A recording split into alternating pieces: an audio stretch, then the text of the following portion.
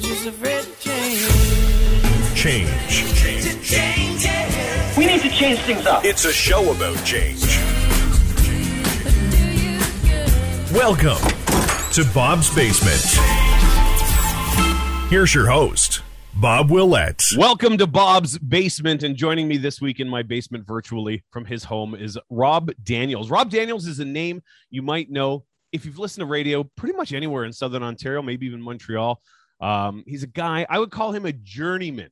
He's a journeyman announcer in radio, and I had the pleasure of hiring him in my last gig before the one I'm in now.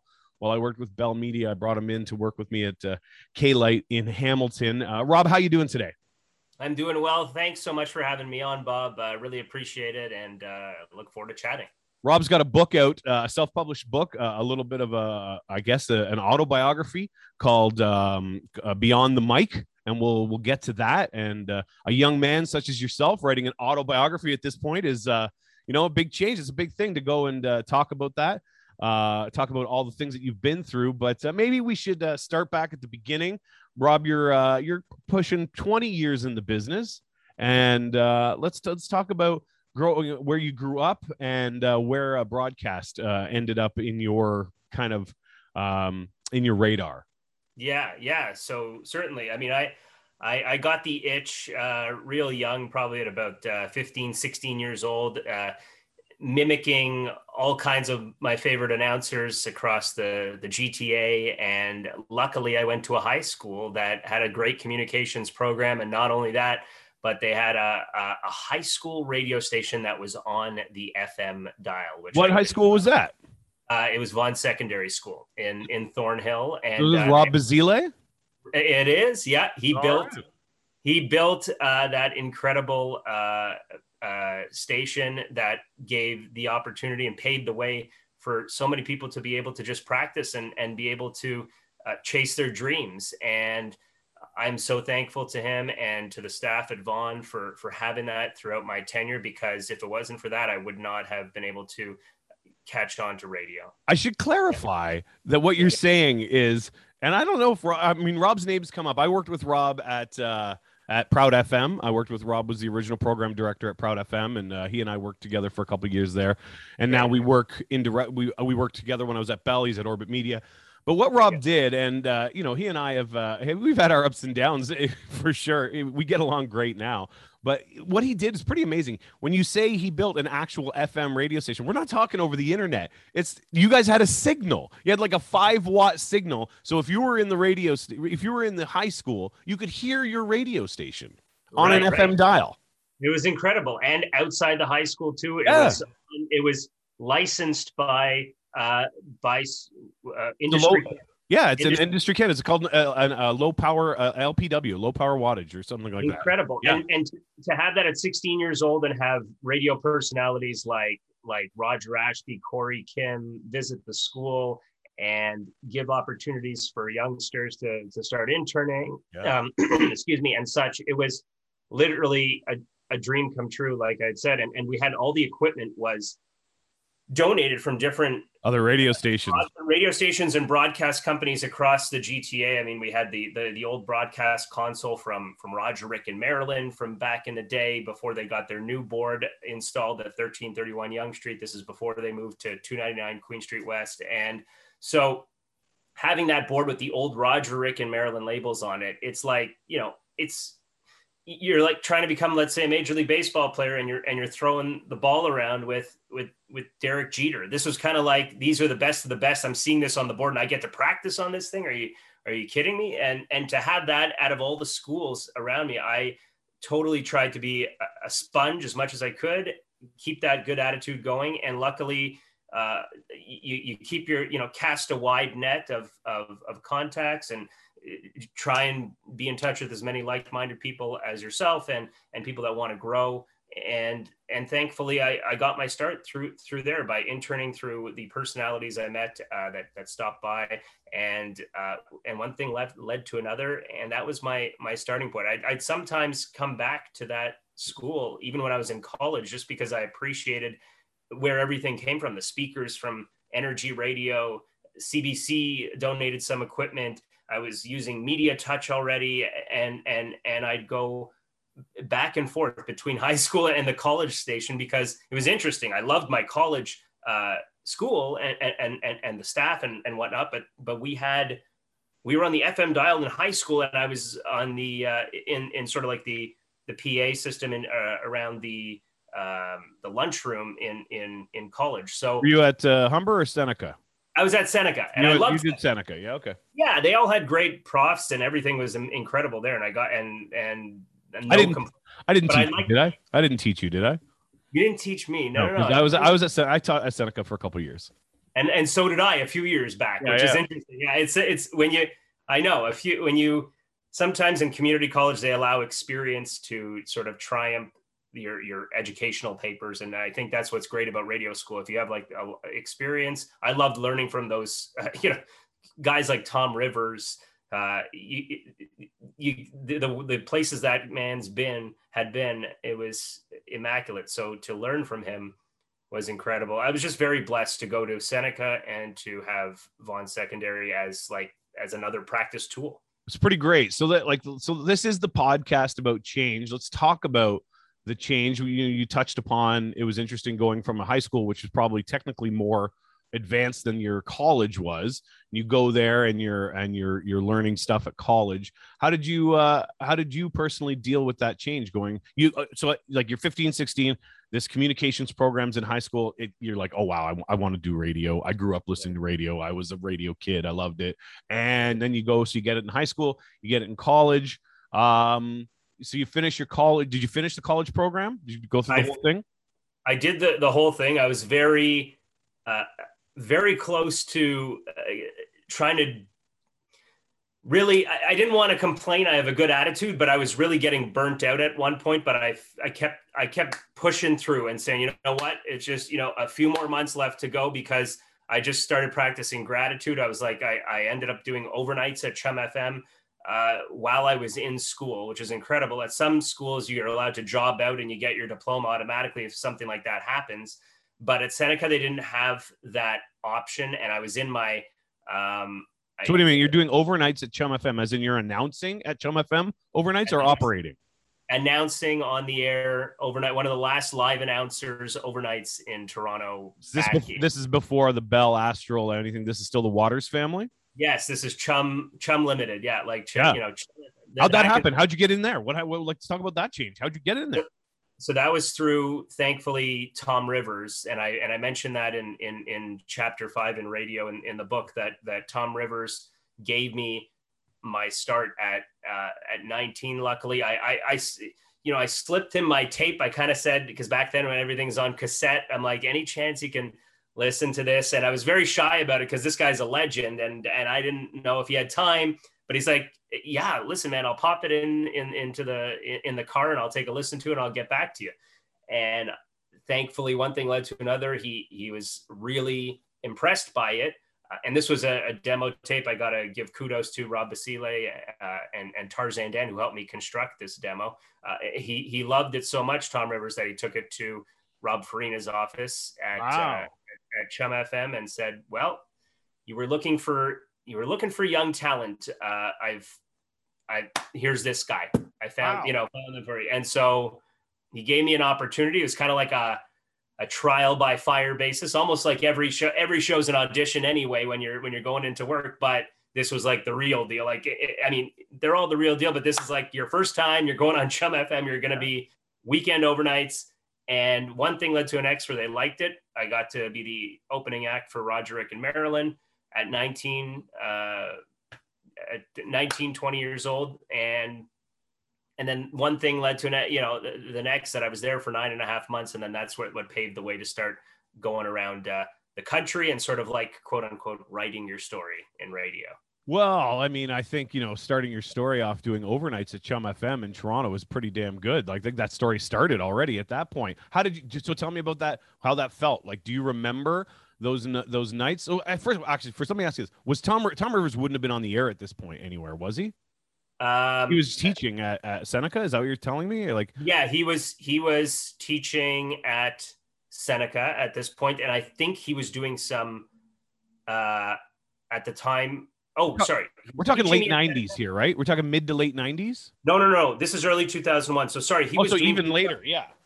1050 Chum, I believe. He would have been on a 1050. Okay, fair enough. Yeah. He would have been. 1050. And then like later on in radio school, I'm trying to really wind back. This is like 20 years ago. Yeah. So I started at like at 19 and then turned 20. But essentially I have this article that came out that I was the youngest announcer to crack the microphone ever at Chum FM. Apparently that's what they told me. I was like, okay, but I don't have some big ego about that, but that's what they told me. And it could have gone either way. It could have been like, you stay there and see what the heck happens after 9.5 months and see what happens. You're already at the number one station. Or I kind of went in the direction that Tarzan Dan sort of recommended, which was Work abroad. Go write your story, come back and bring it to the big city kind of thing, and bring it back. Like it's not,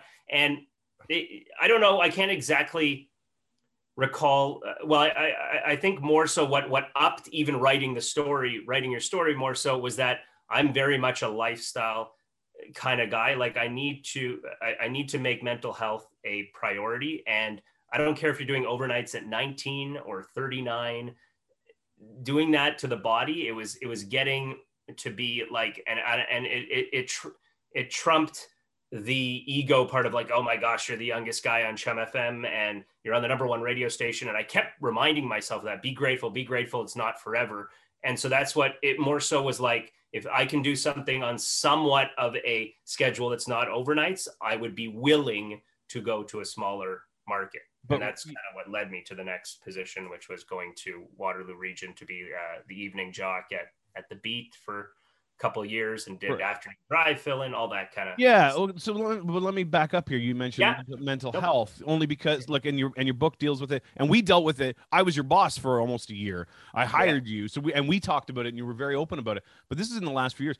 20 years ago, dude, nobody was talking about mental health. Nope. Nobody was. So were you aware of that you had at that point 20 years ago, 2001, 2000, whatever it was, were you like physically, mentally aware that that not working a regular, like that overnights was taking a toll on your body and your mind? Is that what you're saying? Like at 20 years old, you were aware of the fact that this was actually hurting you?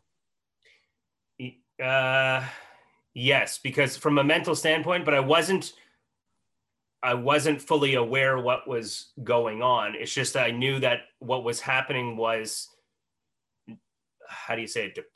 Depressing me more so. Like, I was also like, it's like saying like Justin Bieber, 16 years old, and he's going out touring everywhere and he's living this party life, but he just wants to go spend the night with his friends kind of thing. Like he's 16 years old and he doesn't want to go on stage and meet everybody and travel to different cities. He just wants to be a regular kid sometimes. And that's what it would feel like at times where I was like, my Sunday mornings, I was on the air 1 a.m. to 7 a.m. And everybody, and this was like in June, July, everybody's going to the beach. They're going, it's the sun's rising to a 32-degree day in July.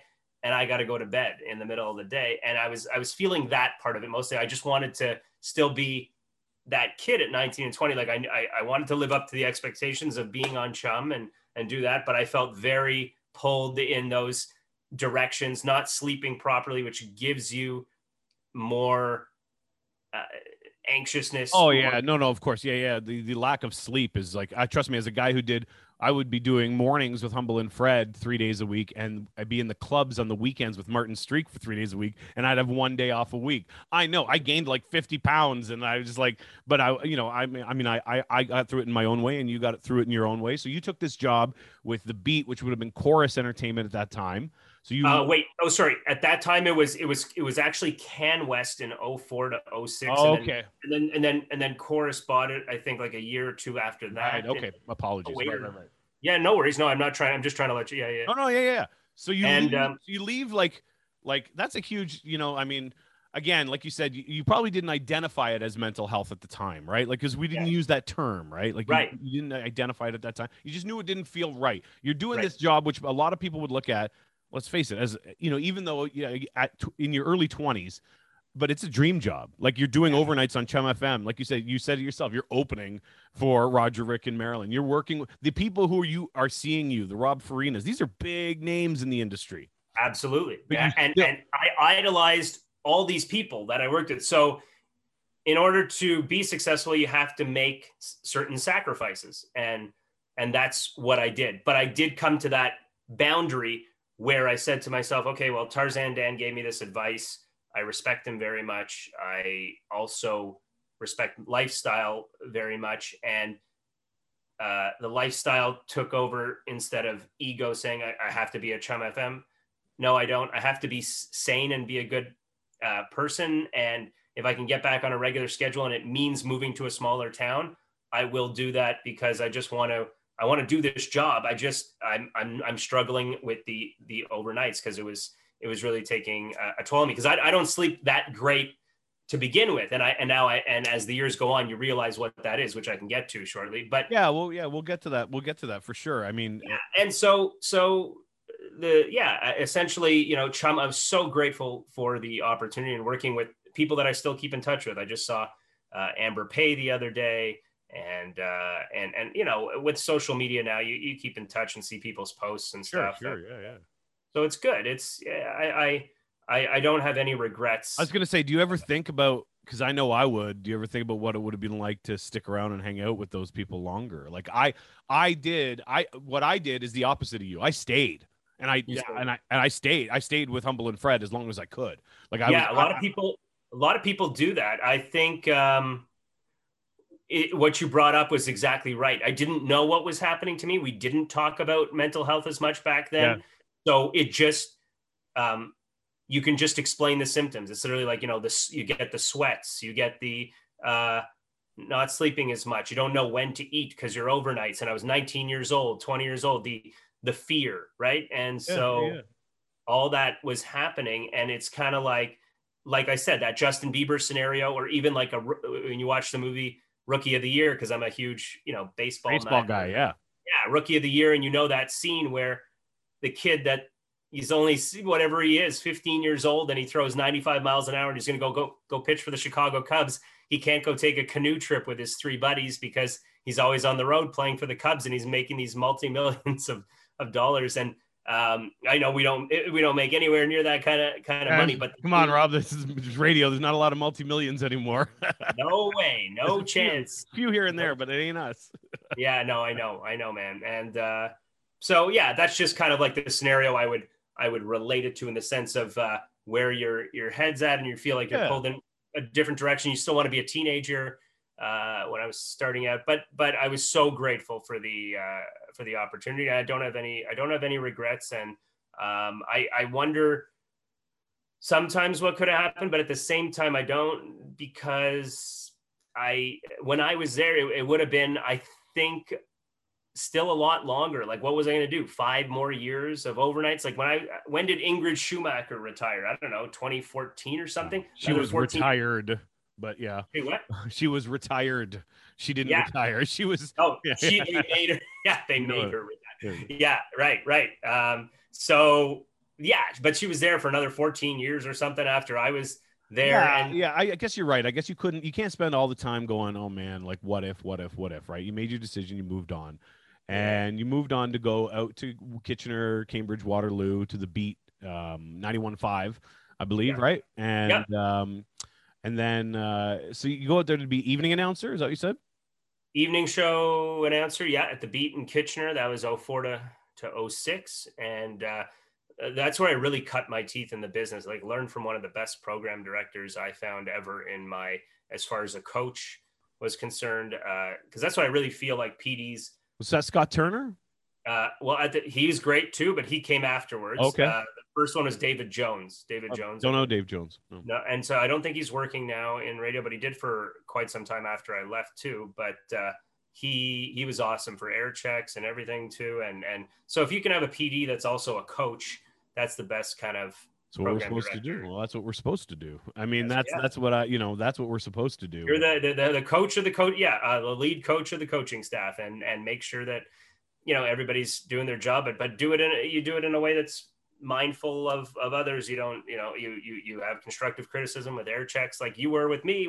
It's great. You just let me know what you need done or fixed. Nobody's perfect. And our relationship was a little different. I mean, that position I had for those 15 months with Bell was a little bit different because it was a contract, right? So like I did the 3 months of drive on 97.7 Hits FM, which I loved. And then I had the 12 months of being the PD of those two stations of Easy Rock and K-Light, which they're no longer called that anymore. And and I loved it. And I brought you in because we needed somebody to come in. I'm so grateful to have had that opportunity and to be able to put those two big radio stations on my resume, to be completely honest. I feel like I could have done a much better job.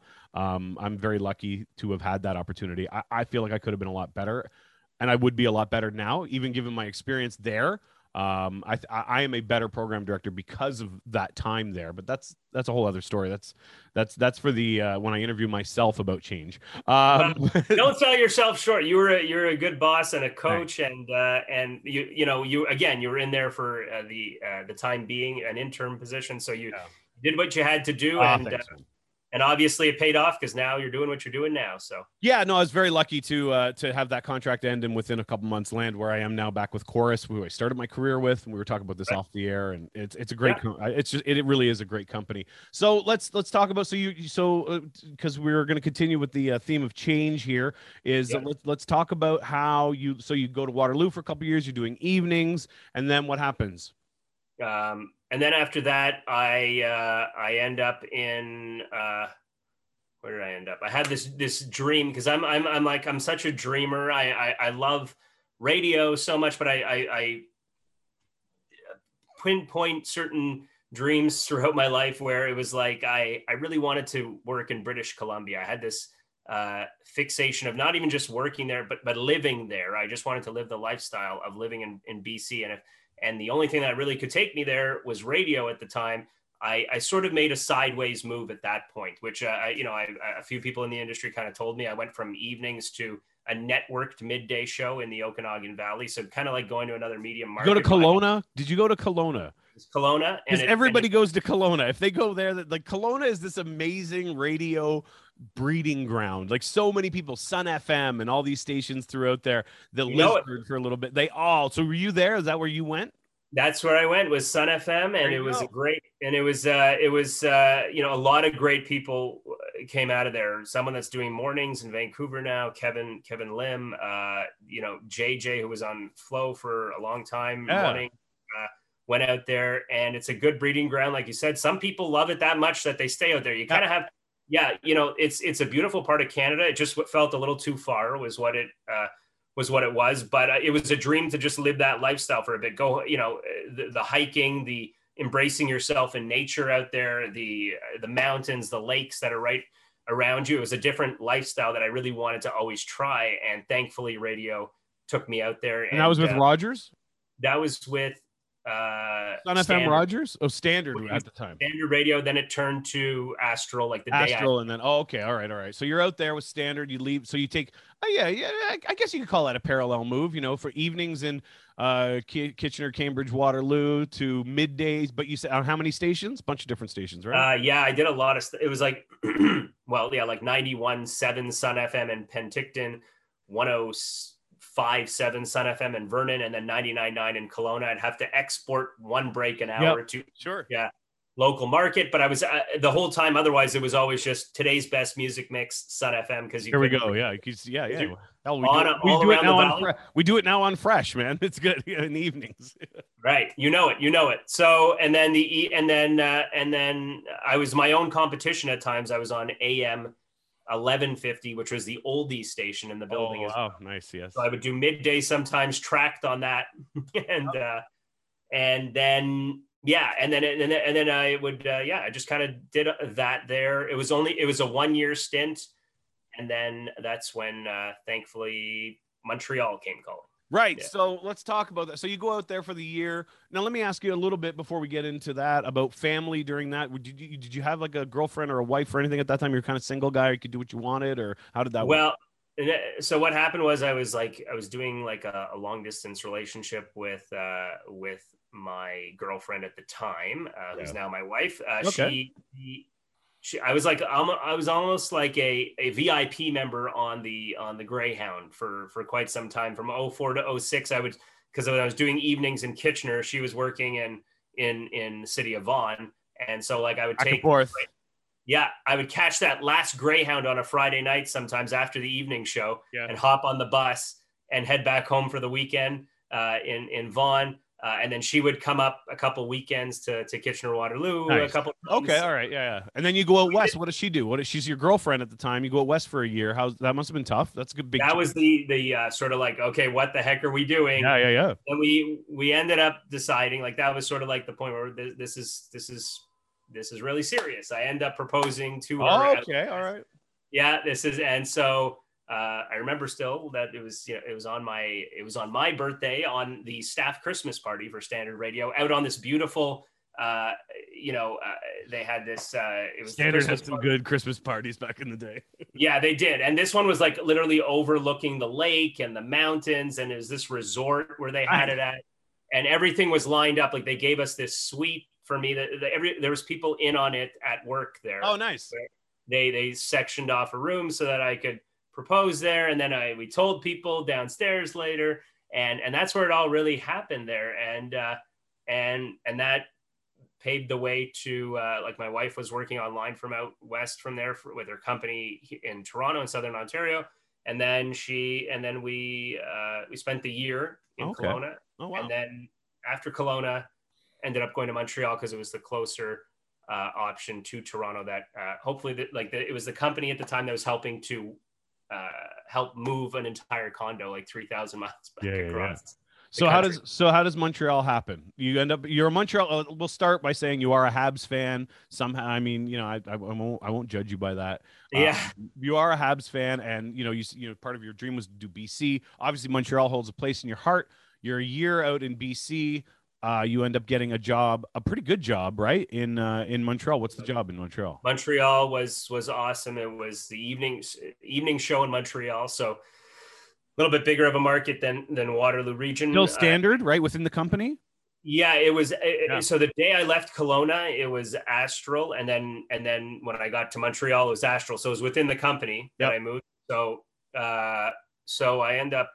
I remember how fast it was. You know how fast radio moves are, right? And can be. And I remember it was like on a something like Saturday, the movers came to pack up all the entire boxes, pack up the entire condo. And this was awesome. We had like the movers, the official movers of the Montreal Alouettes, apparently. They come in, they pack the entire condo. And then the next day they take my wife's car onto their, big 18-wheeler truck, whatever they're doing. Whatever it is. And then on the Monday, they come load everything. The entire condo is gone and it's empty. Monday night, I fly out back to Toronto and have a connecting flight to Montreal. Tuesday, I start on the air in Montreal. Amazing. It was whirlwind, go from that big, obviously a pay bump. You're in Montreal. You're doing evenings on not show Mix. It was Mix 96. Yeah, Mix today's 96. best. Yep. Today's best music, Mix 96. Yep, Mix 96. Bob Harris is your boss. Yep. So who I've worked with, and anybody who's listened to me on either here or Toronto Mic'd or anything would know Bob Harris's name. Been involved with him a bunch of different times. Because this is I'm a podcast about change. I'm always digging for the mechanisms in which you dealt with change, how you got through things. This is where, like in Montreal, what changed then, which was incredible, adding this to my resume, was I became along with the evening show came the duties of being the writer for the Mix 96 weekly top 30 countdown. So I would write it specifically for the morning show weekly. Right, because they voiced it and you would so you put it all I put it all, compiled it all together, told them which clip goes where, and if it's not exactly their wording, how they want it, but I basically gave it, gave the artist tidbits, and wrote it out for them in a template every week. It would take, a good couple hours to do it and to know what was going to be where and how to compile it.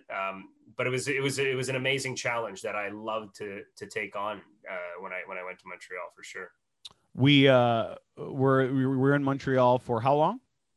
That was 2 years, and I would have stayed longer for sure, but Bob Harris knew I didn't move out for the job that ended up happening once The Astral thing happened. the Astral thing started catching on with Ryan Seacrest. And as much as I look up to that guy, I'm always like so annoyed when the amount of jobs that he's kind of stolen and not been able to allow other people to grow in he's taken full-time slots across different areas in the country. And so many people that could be, grooming grounds where people can have a full-time job so that they don't have to look elsewhere outside the business. And there's so many talented people on the sidelines because Ryan Seacrest is taking up all these spots, which, listen, he's an incredible jock and he's an incredible everything, but there should be room for other, maybe Winnipeg wants to hear something local, maybe. And so what ended up happening is that, and Montreal, I remember they weren't really receptive to this. Not just that it's like, okay,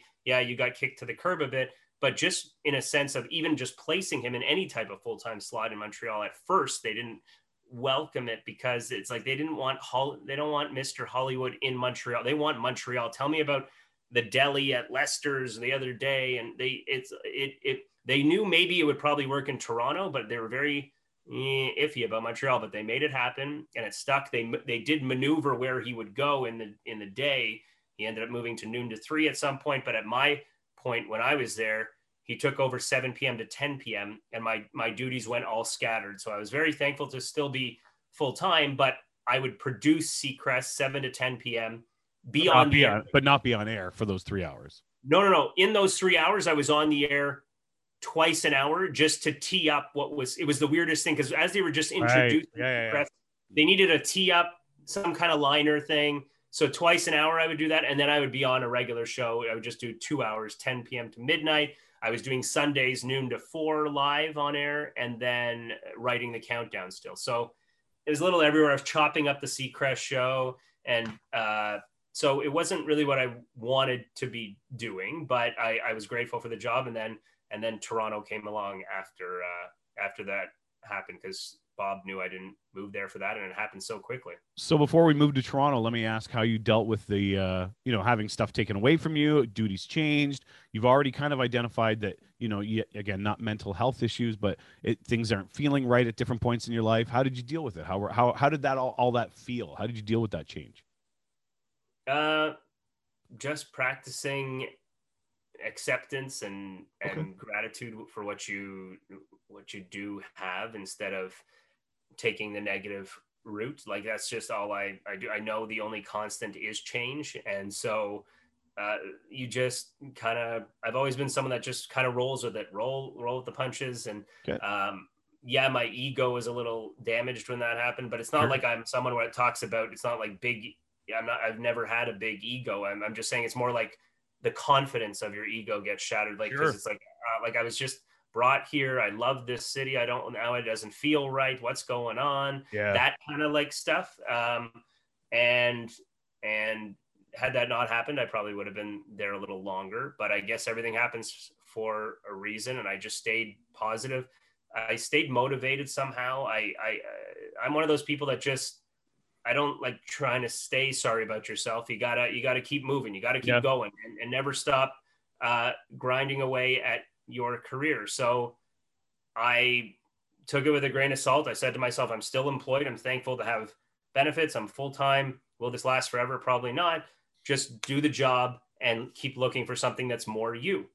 So Toronto comes along, and Toronto is also still within Astral? Toronto was you leave Montreal. So you quit Montreal for a job with Rogers in Toronto. Yeah. And that was with Kiss 92.5 or Kiss 92.5. I came back to Kiss and then when I went there, so I was essentially hired for weekends and swing to come back on a full-time job. Like you're kind of doing more, like some days were 4 days a week, some days 7 days in a row. Sure. And that was like a dream at that time because my wife really wanted to go home, so to speak. And at that point, she really missed it. I did too. you got a little emotional because when the contract gets signed and you're going home, and then it's like, I remember at that time, because that's when Daughtry Home was being played, the airplay on that song was a lot. I kept replaying it. I'm just like, wow, this is fascinating. And it's emotional. And I'm going home and I'm going to the station that I started out at 16 years old as an intern, now that it's returning again. And now I'm going to be one of the launch staff on air personalities. It was literally like a full circle dream come true at that point. So Preach FM, you were with Kiss 92.5 when they first went top 40? Is that what you're saying? Like, yeah, when they first went top 40 back in after country. Yeah. So like early 2000, early 2000s there. Oh, cool. We didn't really talk about that. So yeah, so sorry, I was interning there while I was also in radio school. I apologize. Oh, cool. Nice. Yeah, so I came back full circle and ended up doing full time there, and the rest is quite the long. I don't know if you want. I was gonna say I don't know. You don't need to know the rest. I mean, listen, there's a lot of bouncing around, right? Like, yeah. Then things start happening, and I'll be completely honest with you. I go over this entirely.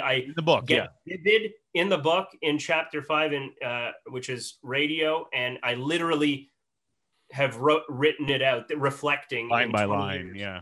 In chapter 5, I talk about some of the ups and downs, the struggles, the tenacity to still stay on your feet and get knocked down 7, whatever it is, get knocked down 9 times, stand up 10. That's what I really talk about and get vivid about in chapter 5 radio. And I guess what I want the book to more so be about is that this is like, a lot of people might think, when I talk about it, and I might do some posts, which I haven't even gotten nearly yet to what I want to do with talking about this book. This is beyond radio. I'm saying like beyond the mic. Like here, if I can just show it to you here, like if you picture that face being Robin Williams, and he got to say, so this is the change we're talking about, the real change, taking radio away for a second here, beyond the mic. So that face being Robin Williams, if he got to say a little bit more about what was eating at him before he sadly did what he did. And I think we've all had those thoughts before where and so I felt like throughout the pandemic, therapeutic writing was the best thing for me. I just felt so compelled to write, and I had so much to write about, and radio was only a small part of it. Like, it's a long chapter, but the other ones are not, and it's not like a book that's like me. It's, going in this direction to tell you about it. It's a book that is, I try and practice peace and purpose daily. There's another great author, Jay Shetty. I still have to get this book that he's come out with, but I know he's probably sold millions of books, which is called Think Like a Monk. So, and practicing peace and purpose daily, and figuring out, yes, you have self-care, that you take care of yourself, but why are we really here? That a life is not valuable only in the way it shapes others, and how you positively influence others. And so that's what I really took upon when I was writing this, is like, yes. And it's just things like where you'll be like, oh my gosh, I never knew Rob, that happened in Rob's life, but here's how he managed it. Here's how he dealt with the situation. There's some tools and tips that'll be like, well, maybe I can use that towards my life. I remember writing a chapter specifically about anti-Semitism in America and how that is a huge problem. But I wrote that while the George Floyd thing was going on. And I was very interesting because one of my close friends, when I went to play on a partial baseball scholarship in the US, was a Black fellow. And we were the minorities in the school. We were in the middle of Iowa, and very Bible Belt, I guess, kind of town. I don't know how to say it. Is that right? Like there's a very, very Christianity. It's nothing wrong with that. I'm just saying it is what it is. It's Mormon. There's a lot of Christianity, and we were the minority. And so I get vivid about what happened out there. So there's a chapter on that about how I was basically harassed for being Jewish for 4 months, and some of the really vulgarness that I just sort of lived through and took it as what it was, because it was my dream to go play baseball in the US, and then it got tarnished and ruined by being a freshman there. It's like you're taking the bags, you're taking the seniors bags and being a freshman, you sort of be the grounds crew, and there's 30 guys on a team. You're not going to be a starter right away. And that I respected, but I get vivid into what actually happened there in terms of being discriminated against for being Jewish. So, and it was really, so I give people that intake, because beyond the mic, anytime I've been on a mic for 20 years, it's always been that where's the party at tonight? Which club are we live to air? Yeah, we're the escape from the real news. And so this is giving you that thing of things you didn't know I actually deal with. And, but here's how I can help. It's not like, oh, poor me, but I want to say, oh, did you know that Rob can actually only live his life now if he takes certain medications for chronic pain? And he's literally might have to take opioids if he didn't have to have his medication for chronic pain. And I do a whole chapter on chronic pain. How can you manage certain types of chronic pain? And I talk about that. And so this is beyond top 40 music, beyond pop culture. It's just getting real with and uncomfortable with being comfortable with being uncomfortable. And so there, if I look through a couple more chapters, the one that, and we talked about this earlier in the podcast, when did you really notice you had the anxiety and these thoughts, racing thoughts and stuff? Where I really learned about it and became a full student of it was probably in Montreal. And that's going back to 2008, 2009, and really knowing what that meant, that whole, okay, whatever the statistic is, 1 in 5 people struggle with a mental illness or have had some sort of a mental illness. Like, we all talk about mental health, but we don't say what are the things. So I literally trace back to what happened. This is what you're feeling. These are the connections, the chapters: anxiety, obsession, and depression. And so we've learned this, especially through COVID-19, of how these all connect. The anxiety being the negative anticipation towards the future and how that connects. So what do you have to do? You have to wash your hands a million times because we're so afraid. We don't know if we have COVID. I don't know what's good. That's the negative anticipation towards the future. And so the book is to bring awareness to people that may not know what they're going through. Me writing to my 19-year-old self, or anybody that just could have an illness and they don't know what it is they're experiencing. So the anxiety leads to the obsessional behaviors and the obsessional thoughts. Oh my gosh, I don't know if I have COVID. Did I have soap on this hand? I bit my nail. I was biting my nails on the drive to the grocery store. Did I use sanitizer? Oh my gosh, do I run back to the car? Do I check the key? So I really get vivid into where that started with me. And here's how you manage it. And here's what you should be doing in your day. If you practice awareness, if you do some meditation and other things that I do suggest in that chapter, and then it leads how that all connects, going back to, again, anxiety, obsession, depression being all those things that happen to you cause some parts of depression. It may not be a full out depression, but there is depressed mood. And so I've learned about this and become a student of it definitely over the last 12 years. So me as a person or a human, and ask, why am I here, other than to, yes, self-care yourself, but to influence others positively. That's what this book is about. And it's kind of like, that's why that picture on the front cover is kind of like, ooh, well, what is beyond the mic? But some people who might just be scrolling quickly might say, oh, well, it's just Rob talking about his radio life and this going. No, there's one chapter on that, and that's it only. This is here's how you help your life with intermittent fasting. Here's how you help your life by managing your thoughts and emotions. When I was faced with a horrible decision of having to either go to my cousin's funeral or not, I write a chapter called Should I Stay or Should I Go? A COVID-19 Confession. And people that struggle with anxiety, and you probably can know that, have a difficult time making decisions when they're so either pressed for time or they just don't know what the right thing is to do. And so this book is about getting vulnerable, very vulnerable, and talking about things that we need to talk about when we say mental health, but we don't get into it. And that's what it's about. And I really feel like the intermittent fasting chapter, that can help so many people. If you include it in your life daily, it's not just for weight management. There's mental health additions to it as well to help manage your mental health. And so it's all these chapters connect. There's the chronic pain, which has led me to my lifestyle of intermittent fasting, because I used to be a high intensity cycler. I can't lose that weight anymore. So I use intermittent fasting as a tool for weight management. It's not a miracle worker. You can lose 10 pounds on it and sort of plateau if you do high intensity exercise and eat the right foods. But I get into all that, and I get into how it was introduced to me. Some people get so caught up in like they have to do something or a diet or this and that, but I really get into vivid about who it was that introduced me to it and how I've been on it, doing this lifestyle since 2016. And it's kind of like, hey, Rob, have you ever heard of intermittent fasting? You should try it sometimes.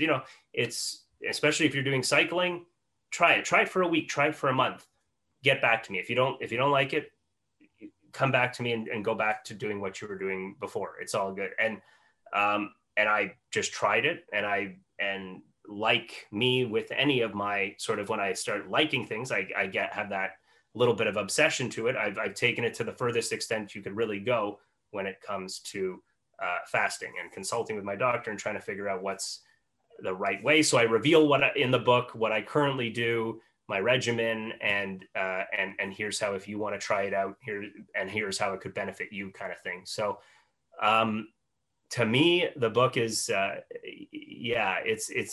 just satisfied because it's to help others. And if it can help, that's like the icing on the cake. Obviously I'll be completely honest with you that the therapeutic part was the selfish part is the therapeutic of 15 to 16 months of writing, because that was the best part. Now I'm a little overwhelmed because you're in this promotional thing, and I have to do that because it costs a lot of money to put the book together, but that's what people don't realize. And so, but the icing on the cake is that if it helps others, that's what I wanted to do, that it's actually impacting lives in a positive way. And you learn a little bit about my story at the same time from experience to help others. That's what I wanted it to do. And so now it's just been, so hopefully, positively receptive.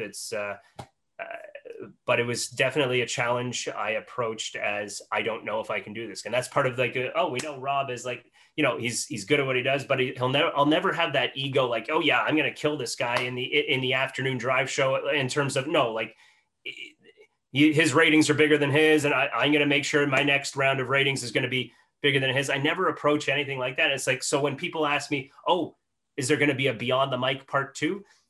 And I'm like, I have no idea, because even when I did this, it's kind of like hunkering down. Yeah, that's what you have to do with your projects. You can't like say, I'm going to do all this, and that you don't, especially with writing. I'd write at 3 a.m. sometimes. I'd write at 5 a.m., stay up until 2 a.m. And sometimes the vivid writing thoughts come to you. Sometimes they don't. And you don't know if you're going to get that pen to paper feeling that is really impactful every single time you write. So when I kept doing it, I would just try and collect the chapters.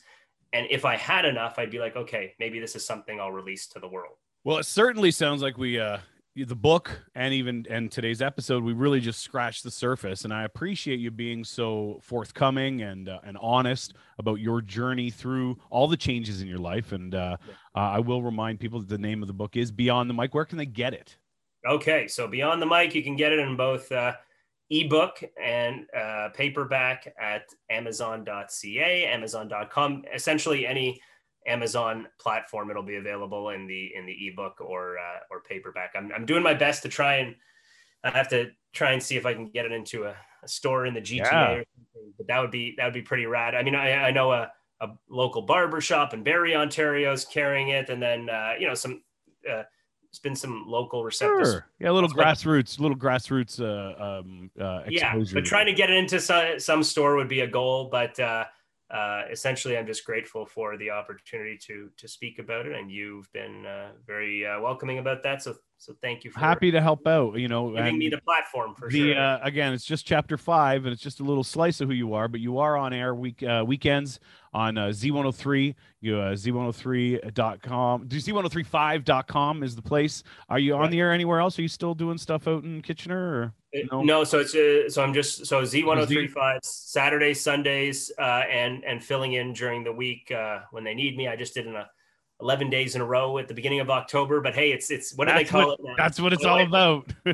Easter famine sometimes in this business, right? And you just gotta take what you can get and just be grateful. And so I do a little bit of that, the writing thing, and doing PA work. I have this huge passion for OHL and junior hockey and any kinds of baseball, to be around those games still. If you can incorporate your passion still, like baseball and hockey, and do what you love. So I do the public address announcing for an Ontario Junior Hockey League team for the Aurora Tigers, and the guy that owns the franchise is a former NHLer himself, Jim Thompson, and he's been nice enough to give me that opportunity to be their home PA guy. That's great. That's a lot of fun. I'm involved with the Kingston Frontenacs with my stations in Kingston, and love it. And my wife's cousin, I believe, is probably one of the best. I think his number, I don't know if it's retired, but it might be in the rafters for the Aurora Tigers.